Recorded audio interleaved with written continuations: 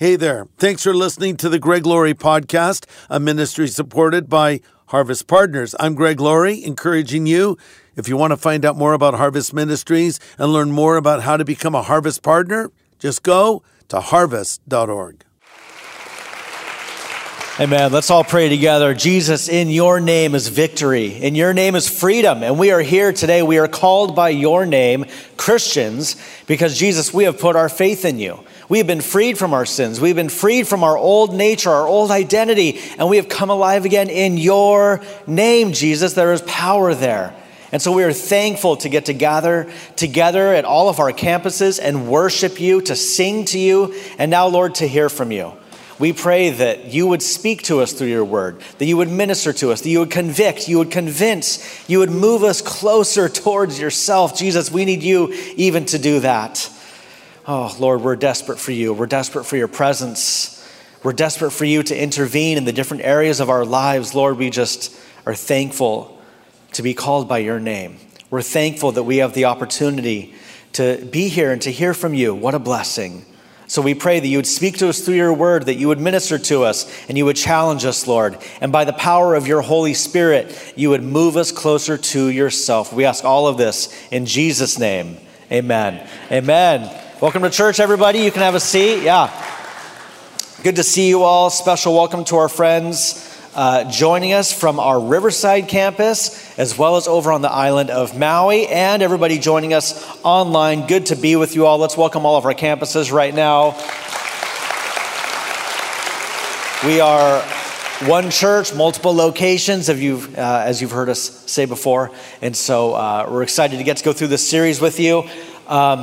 It all starts here. It all starts here. That's the name of this series that we're going through in the book of Genesis. It all starts here. Hey, before we jump in, I just want to let you know a couple of quick things. Number one, tonight at all of our campuses here in California at 5 p.m. and then over on the island of Maui at 6 p.m., we are going to be having a good old-fashioned prayer meeting. That's right. It's going to be a great time to get together and pray and ask the Lord to intervene as we ask, and intervene in different areas in our church, asking him for his blessing, asking him for just his help in every area, from our country to our church to our family. And so please plan on joining us for that. It's going to be a great time. My parents are going to be here. They're helping host it. Our worship team is going to be here. And I tell you what, it's fun. We know how to do a really great prayer meeting. I don't know if you have some image in your head of like some really slow and boring, and there's like lots of candles and the lights are really dim. It's like we all kind of have this image we conjure up when we think of a prayer meeting, right? Well, listen, this is very special, and it's so much fun what we do. Honestly, that's my image of what a prayer meeting was before I started coming to ours. And honestly, they are a blast. They're such a blessing, and the Spirit of the Lord is here in really a noticeable way, because you know what? We don't have the luxury sometimes at our services in the morning to just breathe, to just allow moments to sit for a little bit. And you know what? At our prayer meetings, we have the luxury of time. And so it's a really special opportunity for all of our campuses to get together at all of our locations and come and pray together. So please plan on joining us. That's 5 o'clock tonight here at Orange County, 5 in Riverside, and then 6 over on the island of Maui. And we'll also be webcasting it if you want to join us online for that as well. Well, as I said, this is our series. It all starts here in the book of Genesis. And we've gone through this really since the beginning of the new year. And so it's been a lot of fun. We're looking forward to going all the way up to Palm Sunday with this series. And we're going to take a little break from Genesis. Then we'll jump in starting not next week, but the week after. That's when we're going to start our new series as we start going through the Sermon on the Mount, as we look at that, as we lead up to Easter. And then after Easter, we'll jump back into Genesis. I just confused everybody here, so I apologize for that. If you're in a small group, you know what's going on. And so my message title today is Godly Living and a Godless Culture. Godly Living and a Godless Culture.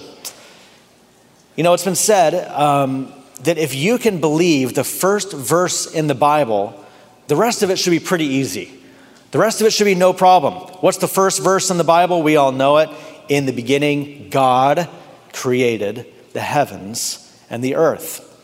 And so when you read about things like the creation, the ark, the flood, the parting of the Red Sea, the walls of Jericho coming down, all of the different famines and pestilences that the Lord sent to free the Hebrew people out of Egyptian captivity. Jonah being swallowed by a giant fish, living in it for 3 days, being vomited out on the shores of Nineveh. The miracles of Jesus, the prophecies and the teachings should all be pretty much a cakewalk as long as you can believe that first verse. In the beginning, God created the heavens and the earth. It all starts there. It all begins with that first verse, with this first book in the Bible, the book of Genesis, the story of God, the story of mankind, the story of sin, redemption. The greatest love story that has ever been told is in these pages. The Bible teaches us that we were created on purpose. That we were created on purpose. We weren't an accident. The schools and society and the media, they're not going to tell you that anymore. You're not even going to hear about what the Bible has to say. It's going to be presented as fact that evolution is no longer a theory. It is pretty much the reality that the Big Bang is not a theory. It is fact. This is how we got here. And to believe anything else is countercultural. It's going against the grain. Well, the Bible teaches us that we were created on purpose. The Bible teaches us that we are not the result of some sort of cosmic cocktail of bacteria and billions of years of time, and an explosion happened and boom, here we are. And we're all descendants from, one single cell amoebas and so forth. No, the Bible doesn't teach that. The Bible teaches us that there is an intelligent designer, and his name is Elohim. His name is Yahweh, and he created us in his image. And the Bible doesn't just teach us that we were created on purpose. The Bible also teaches us that we were created for a purpose. And I think I love that part as much as I love the first part. We were created for a purpose. This life does have meaning. There is a reason that God created us for. We know about this because theologians have put these things together. And in the Westminster Catechism, it actually teaches that we exist for this purpose, okay? Listen up. We exist to glorify God and to enjoy him forever. Now, there's a lot of other things that we do in this life, things that we exist for, things that we're supposed to do, how we're supposed to conduct ourselves, but it all is based on that. We exist to glorify God and to enjoy him forever. And I have found that the more you glorify God, the more you bring him glory, the more you seek to align your life to bless the Lord by keeping his commandments as you read through the Bible, the more you enjoy him. The more you glorify God, the more you enjoy him forever. And so whether we eat or drink or whatever we do it all for the glory of God. The book of Genesis and the Bible as a whole is a redemption story. As you look at the stories, as you look at the books, each story has a theme. Each book has a theme. Each testament has a theme, and the Bible as a whole has a theme. And the theme is this: it's redemption. It's redemption. It's about a fallen mankind being redeemed by a loving and gracious God. But the Bible is also an instruction manual and a flashlight in a dark world. Psalm 119, 105 says, "Your word is a lamp unto my feet and a light to my path." Now, if you're old school, you might have sang, "Thy word is a lamp unto my feet and a light unto my path." Where's all the Michael W. Smith and Amy Grant fans at? Only the baby boomers laughed. Just kidding. I sing that song. Thy word is a lamp unto my feet and a light. It was a great song. Great lyrics because it's based on scripture.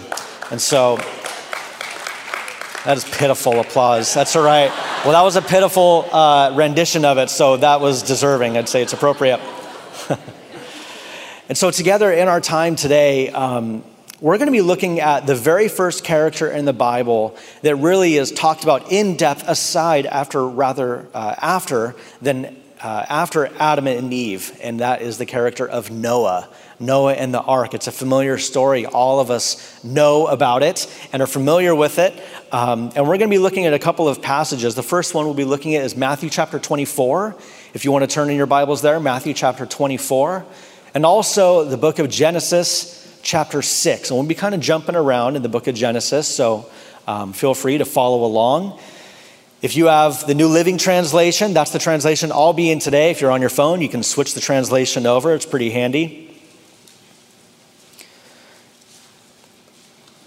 Noah is obviously one of the most famous and well-known characters in the Bible. He's one of the most well-known stories that's told in culture today. People know the story of Noah. It's one of the wildest, most dramatic stories. First of all of mankind being extinguished ultimately with a flood, all of the animals coming onto an ark. It's pretty wild. And so you've heard of the Rock and Roll Hall of Fame, of course. You've heard of the Walk of Fame in Hollywood. Well, in Hebrews chapter 11, as Christians, we refer to that chapter as the Hall of Faith. Kind of a hall of fame for some of the greatest Christians, some of the greatest believers, and how they're able to do amazing things by their faith in God. Men like Abraham, Isaac, Jacob, David, Samson, Rahab, Sarah, and last, Noah, who we'll be looking at together today. All of them, again, are described as men and women of faith who accomplished great things by their faith in God. And so in Hebrews chapter 11, just to kind of set the pace for us, we read this: by faith, Noah, being divinely warned of things not yet seen, moved with godly fear. And he prepared an ark for the saving of his household, by which he condemned the world and became heir of the righteousness which is according to faith. And so we see right there a quick little summary of Noah's life. His faith drove him to action, which brought him deliverance. Faith, then action, and then his deliverance. Noah's faith in God drove him to faithfulness. And I believe that faithfulness really is faith in action, which delivered him and his family from destruction. True faith will always lead to faithfulness. There's a lot of people out there that like to say that, hey, well, I'm a John 3:16 Christian. For God so loved the world that he gave his only begotten son, that whosoever believeth in him shall not perish, but have everlasting life. Hey, that's right. But the Bible's got a lot more to say than just having faith, because what kind of faith do we need to have? Well, it's a faith that leads to action. It's a faith that leads to evidence. It's a faith that leads to faithfulness.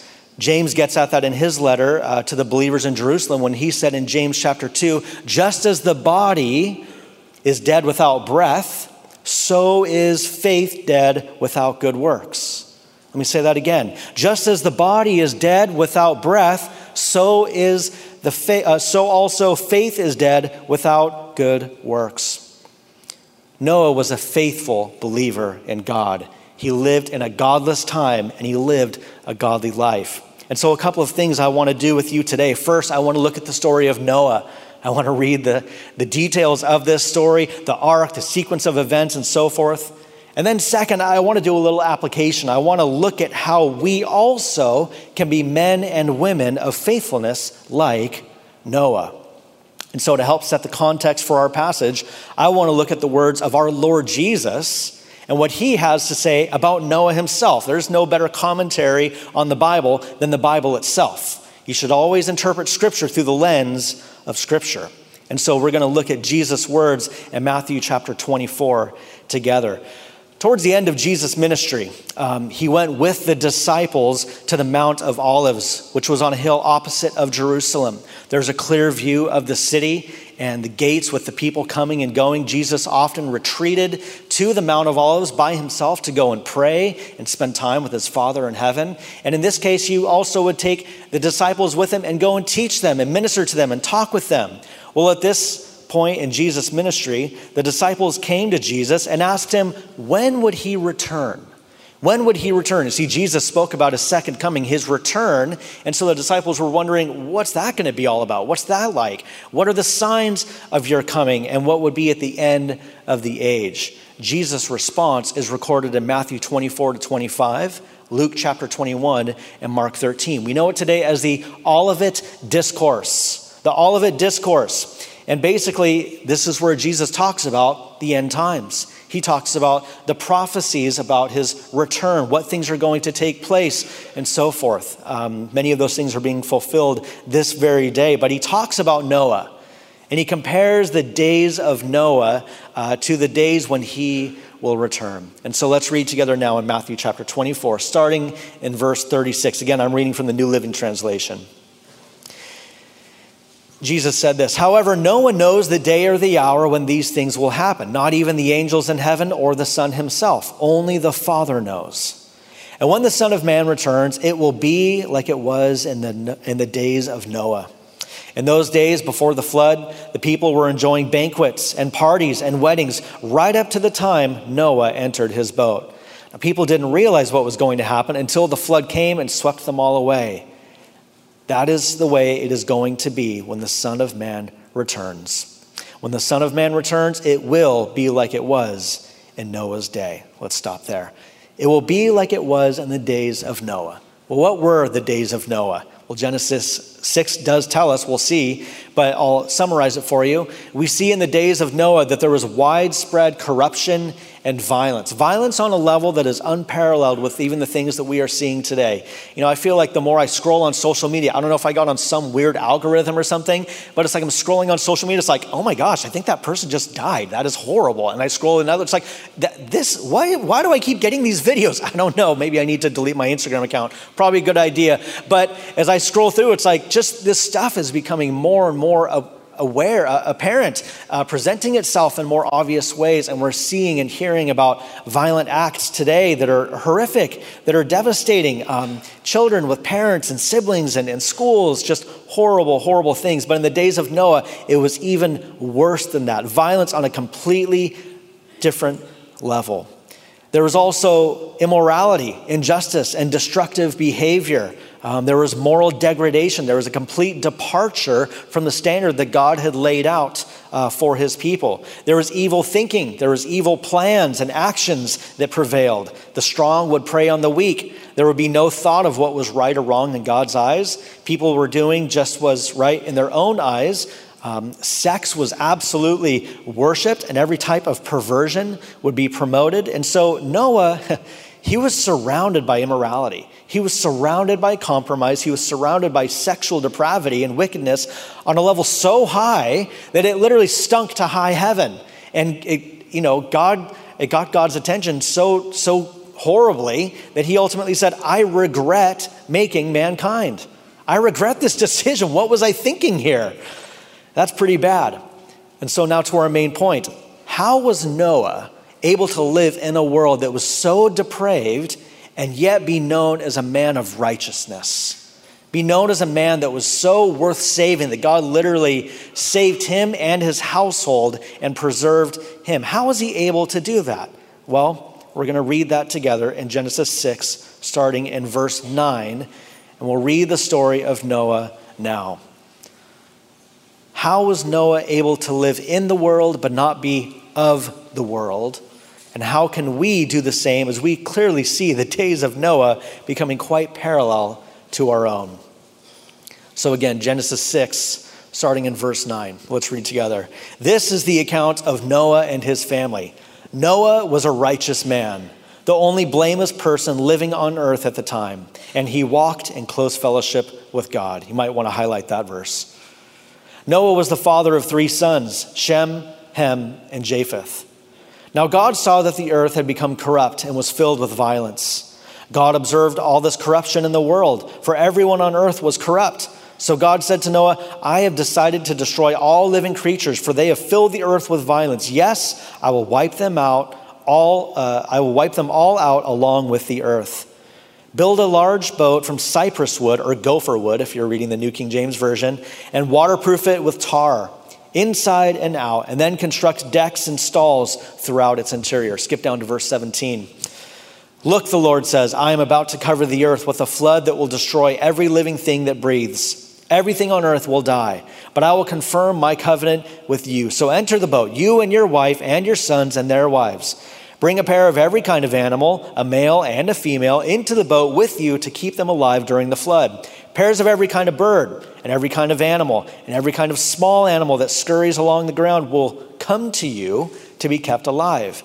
And be sure to take on board enough food for your family and for all the animals." So Noah did everything exactly as God commanded him.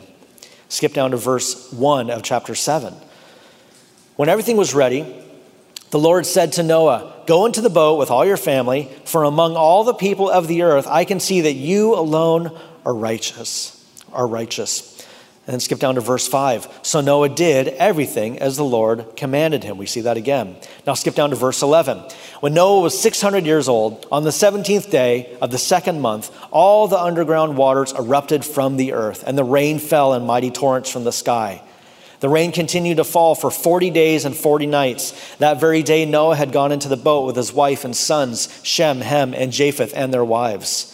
With them in the boat were pairs of every kind of animal, domestic and wild, large and small, along with birds of every kind. Verse 17, Genesis 7.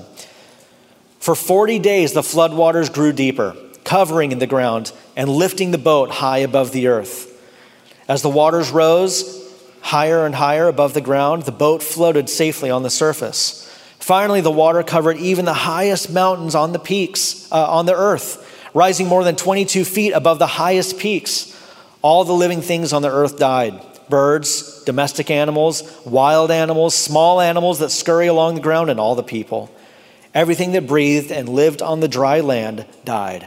God wiped out every living thing on the earth, people, livestock, small animals that scurry along the ground, and the birds of the sky. All were destroyed. The only people who survived were Noah and those with him in the boat. And the floodwaters covered the earth for 150 days. Now skip over to Genesis 8, verse 1. But God remembered Noah and all the wild animals and livestock with him in the boat. And he sent a wind to blow across the earth, and the floodwaters began to recede. Skip down to verse 15. Then God said to Noah, "Leave the boat, all of you, you and your wife and your sons and their wives. Release all the animals, the birds, the livestock, and the small animals that scurry along the ground, so they can be fruitful and multiply throughout the earth." So Noah, his wife, and his sons and their wives left the boat. And all of the large and small animals and birds came out of the boat, pair by pair. And then Noah built an altar to the Lord. And there he sacrificed as burnt offerings the animals and birds that had been approved for that purpose. And skip to Genesis 9, verse 1, and we'll end with this. And then God blessed Noah and his sons and told them, "Be fruitful and multiply, fill the earth." Let's pray. Lord, as we read this amazing passage and did a quick summary, there's so much to it. But Lord, just in our short time that we have together, we ask you that you would reveal your will for us through this story. As we see this character of Noah and what a righteous man he was, obedient, faithful, trusting. Lord, our heart is to be like Noah, is to be like him and to serve you and to be obedient and to do things exactly the way you say that we should. That's our heart, Lord. Our spirit is willing, but our flesh is weak, if we're honest. So, Father, we ask you for a fresh outpouring of your Holy Spirit upon our time together. In Jesus' name we pray. Amen. Amen. Point number one, for those of you taking notes, countercultural living. That's what I would describe Noah's life like. It was countercultural living. Verse 9 of Genesis 6, it says, Noah was a righteous man, the only blameless person living on the earth at the time, and he walked in close fellowship with God. That gives us a great outline for how to have a good, righteous walk with God, how to live a countercultural lifestyle, how to live a godly life in a godless time. To be righteous, to be blameless, and to walk in close fellowship with God. First, let's look at that word righteous for just a moment. That Hebrew word righteous is the Hebrew word sadiq. And sadiq is used here to describe Noah for the very first time. We see the word sadiq used throughout the Bible, but it's used first, the very first time, to describe Noah and his obedience to God's standard. Regardless of what the world was doing, Noah lived out his faith in God. Next, we see that Noah is described as blameless. This doesn't mean that he was perfect, that he was without blemish like Jesus was. No, it means that in comparison to the world, Noah was doing really well. He was doing really good. He was blameless. It means that he was not only not guilty before God, but he was the same person with God as he was with his family, with the community that was around him. He was a man of integrity and character. 2 Peter 4:8 also gives us this context. It says that Noah was a preacher. He made bold proclamations about God and preaching to basically anyone who would listen. That word preacher, we also get our word herald. Harold. Do we have any heralds in the house today? You're named Harold. Maybe you're related to a herald. It's not a name you hear very much anymore. But the word herald communicates more than just a preacher, more than just a person like me who stands on a stage and says things. No, he was a herald. He was a person who was ascribed both political and religious significance, oftentimes in connotations of like a kingdom and a king and a queen. A king would have multiple heralds who would go out and make loud proclamations on their behalf. And so to be a herald meant to actually be held in high regard, to be respected. And so Noah was a preacher of righteousness. Noah was a herald of righteousness. Noah was an ambassador of righteousness. People saw Noah and they saw that he was a man that was like God. He was the man that represented God, and he did it well. Noah was a representative of God in a fallen society, and he was unashamed. He was unashamed. You know, I think as Christians, a lot of times today, we want to be sensitive sometimes about the things that we believe, whether it's about marriage or about life or about whatever, how we should raise our children, how we should go to church, and we want to be sensitive. Oh, we want to be careful. You know what? They know what you believe sometimes better than you do, right? Well, sometimes there'll be a conversation in the coffee room and a hot political topic comes into discussion and you choose to maybe remain silent because, you know that you're just going to be a party pooper, whatever it might be. And the person, in the room says, well, aren't you a Christian? Doesn't the Bible say X, Y, Z? And you're like, oh, yeah, actually the Bible does say that. And so they're doing your job for you. Society knows what you believe. Don't be afraid to say it publicly. Don't be afraid to live it out. Don't be afraid to be public and vocal about what you believe and what the Bible has to say. The world already knows it, and the world needs to hear it now more than ever.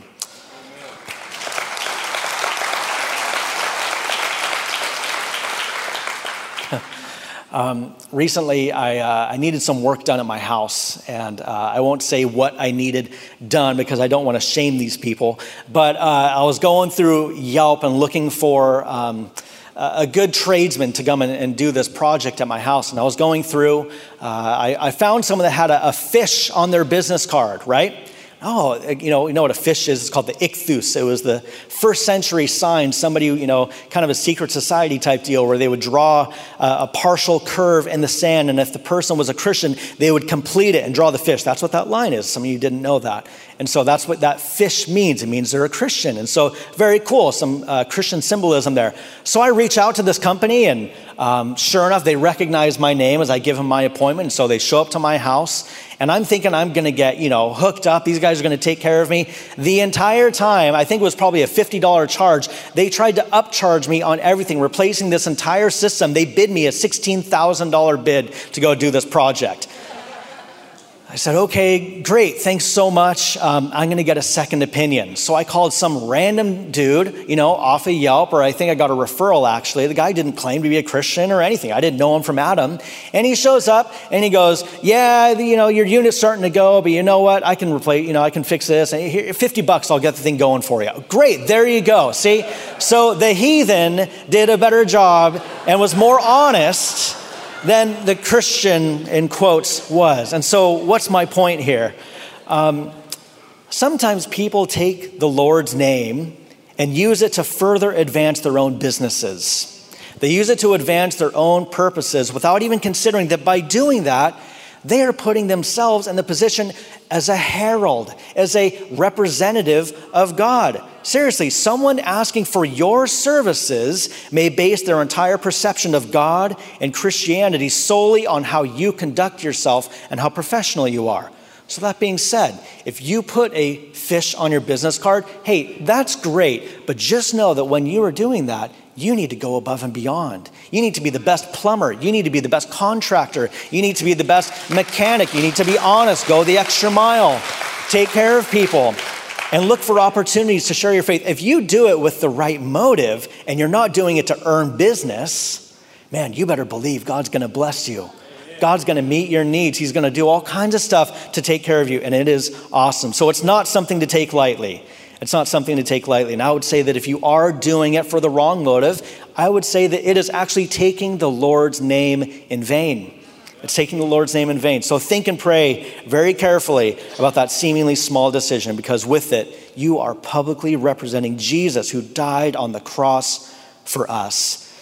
And so I feel like I made all the guys, who have a fish on their business card or said that they're Christians feel really bad. Let me just say, there's a lot of really great Christian businessmen and businesswomen, some of the best that I know out there that are very public about their faith, and I am very thankful for them. But just something to keep in mind, don't put the fish on your card if you're just trying to attract business. Wrong motive, right? Okay, moving on.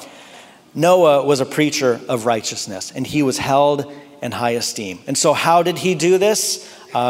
Yes, he was righteous. Yes, he was blameless, but how? How did he get to be those things? We see again in verse 1, he walked in close fellowship with God. He walked in close fellowship with God. This should really be the goal for every believer, that we would walk in close fellowship with God. When you walk with God and you walk closely with him, you are going to find that you will keep the main thing. Right? And that is to know God and enjoy him forever, and to share your faith and to help change the world through the gospel. That is going to be the main thing. That's going to be the goal for every believer. When you walk in close fellowship with God, his will, his motive, his desires, his perspective on things are going to become your will, your desires, your motives. And you're going to find that's the best thing you can do with this life. And so Noah walked in close fellowship with God. A couple of weeks back, we talked about Adam and Eve, and the Bible talks about how they walked with God in the cool of the day in the garden. Now, I can't think of a cooler experience than that. Walking with God in his creation, untainted, not screwed up by sin, and they were completely without sin. They walked with God naked, without any covering. And symbolically, that's showing that they had no shame. They had nothing to hide. And I just think that's just a beautiful picture for what our walk with God should look like. We should have no shame.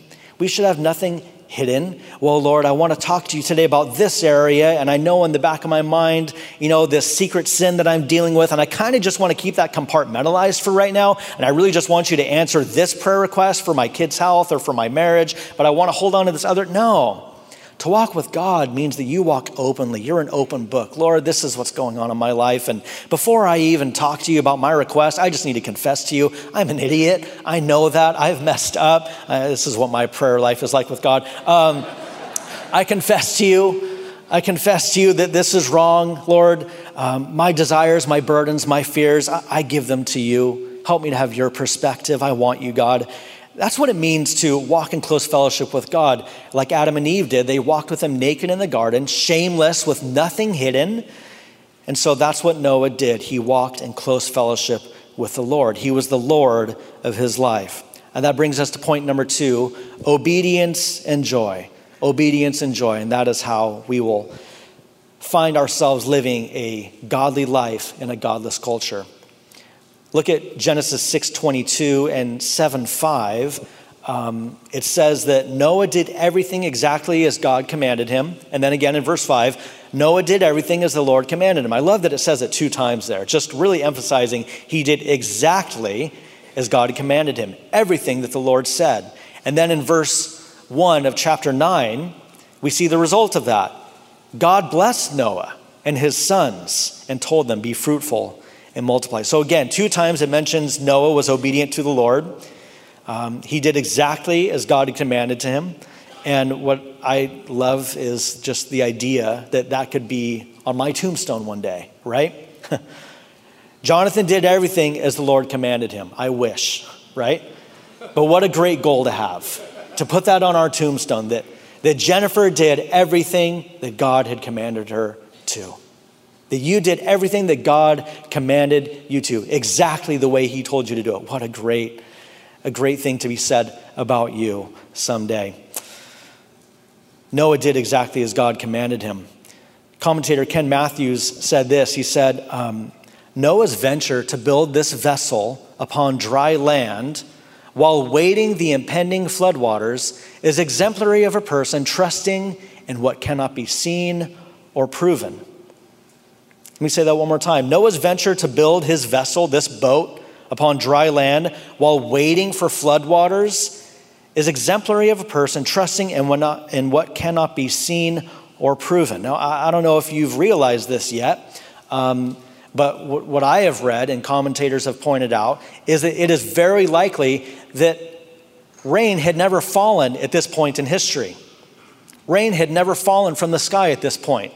They believe that there was some sort of water canopy above the earth, and as a result, it enabled people to live for such long lifetimes. We read about in Genesis, people living as long as, I think, like 987 years. Was that Methuselah?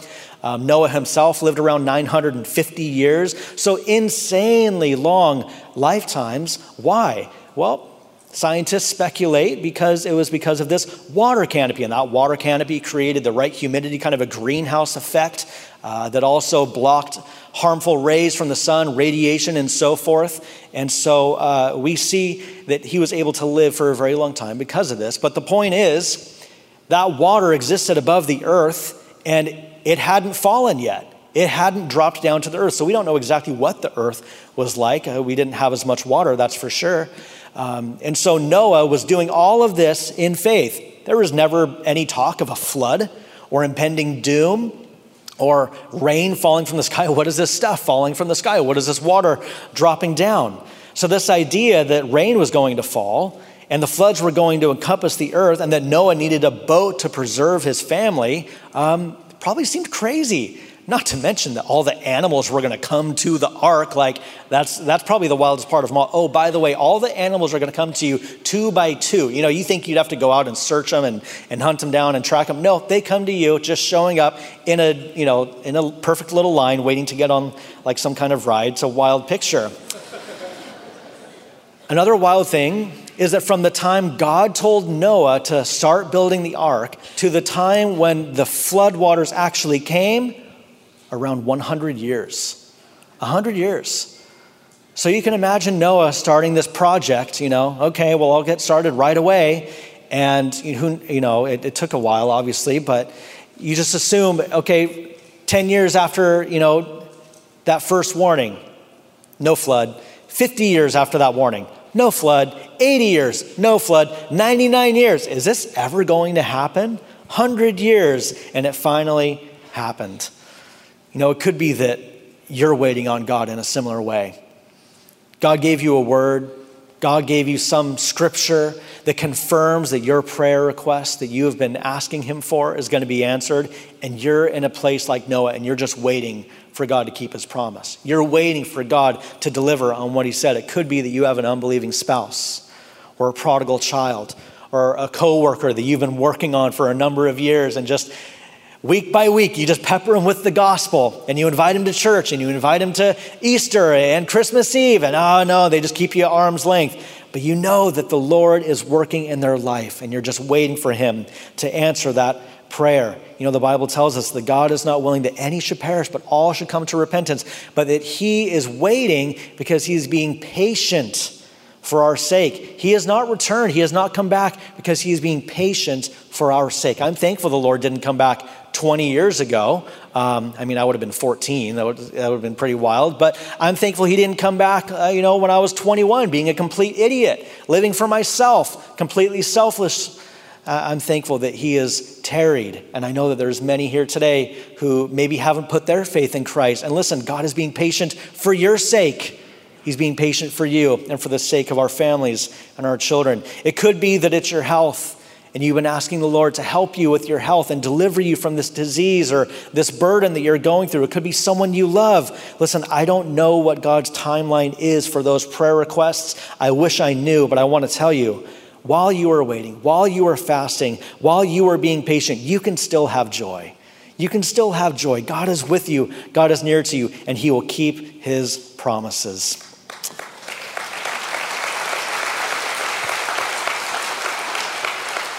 Eugene Peterson, a Bible commentator and a guy who helped write the Message translation of the Bible, he said this: joy is not a requirement of Christian discipleship. It is a consequence. It is not what we have to acquire in order to experience life in Christ. It is what comes to us when we are walking in the way of faith and obedience.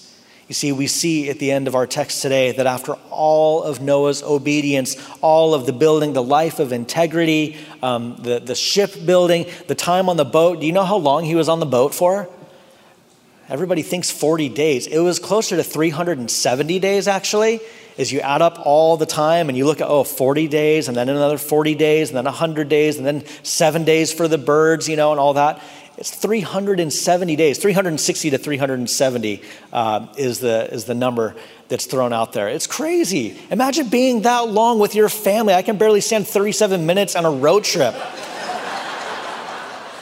370 days with your wife and your sons and their wives.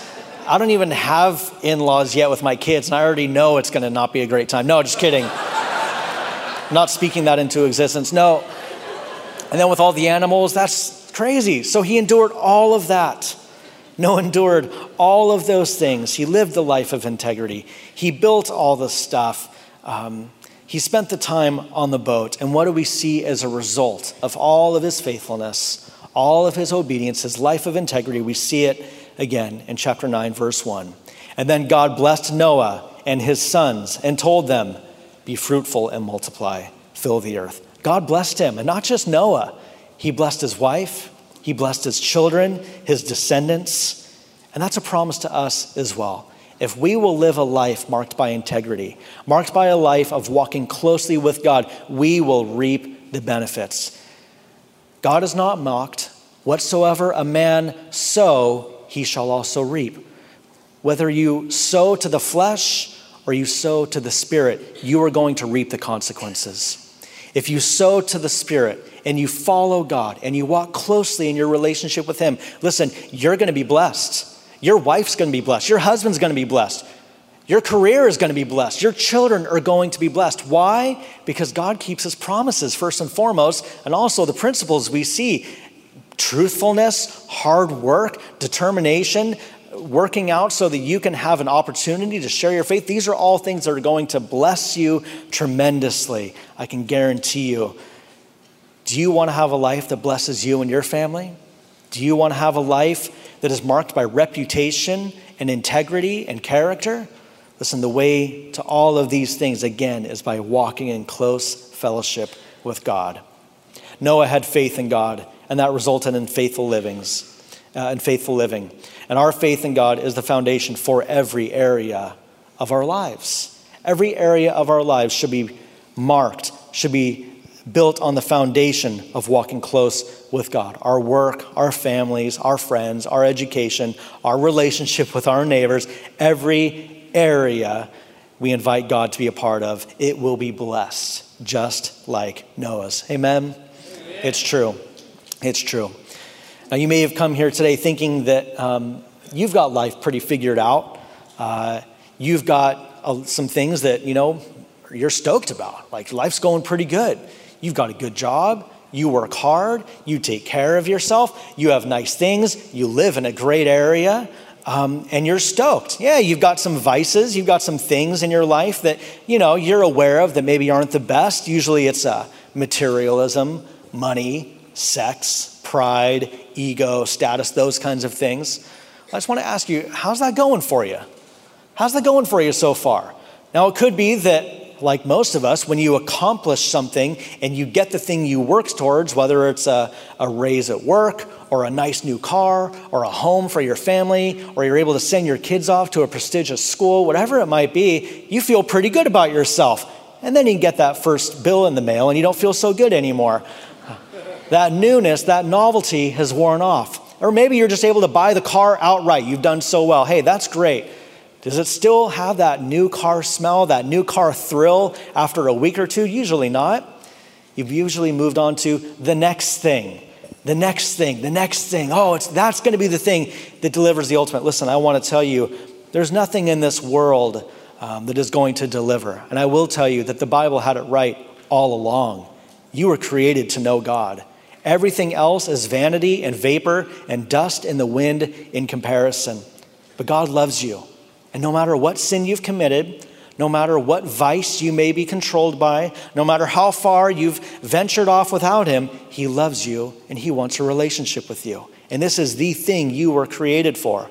The Bible tells us that the rain falls on the just and the unjust alike. So it could be you've experienced the blessings of God. You've got a life that's marked by hard work and you've been blessed as a result of that. You've got a life where, you know what? You've stayed true to your spouse and you've been married for 20 years. And you know what? You've enjoyed that and you're thankful and you've got grandkids now. That's wonderful. Listen, we know that the rain falls on the just and the unjust alike. And we know that if you follow the principles of God, the principles of the Bible, even without God, you're still going to be blessed in a sense. But I want to ask you today, why have you neglected the giver of those gifts? You've received his blessings. You've seen it to be true. Why would you reject the God who put them into place? Why would you reject the God who loves you and has a plan for your life and wants to bless you even more? Having a relationship with God is the fulfillment of all of those things that he's given to you. And so today, I want to extend an invitation to anybody here, anybody who might be listening, to put their faith in God, to invite him to come and be their personal Lord and Savior, to make you a new creation, and so that you can walk out of this room a different person than when you first walked in. So Lord, we thank you for your love for us. We thank you, Lord, for the principle and the character study we see of this man, Noah. Lord, that's our heart. That's who we want to be. That's who we want to act like.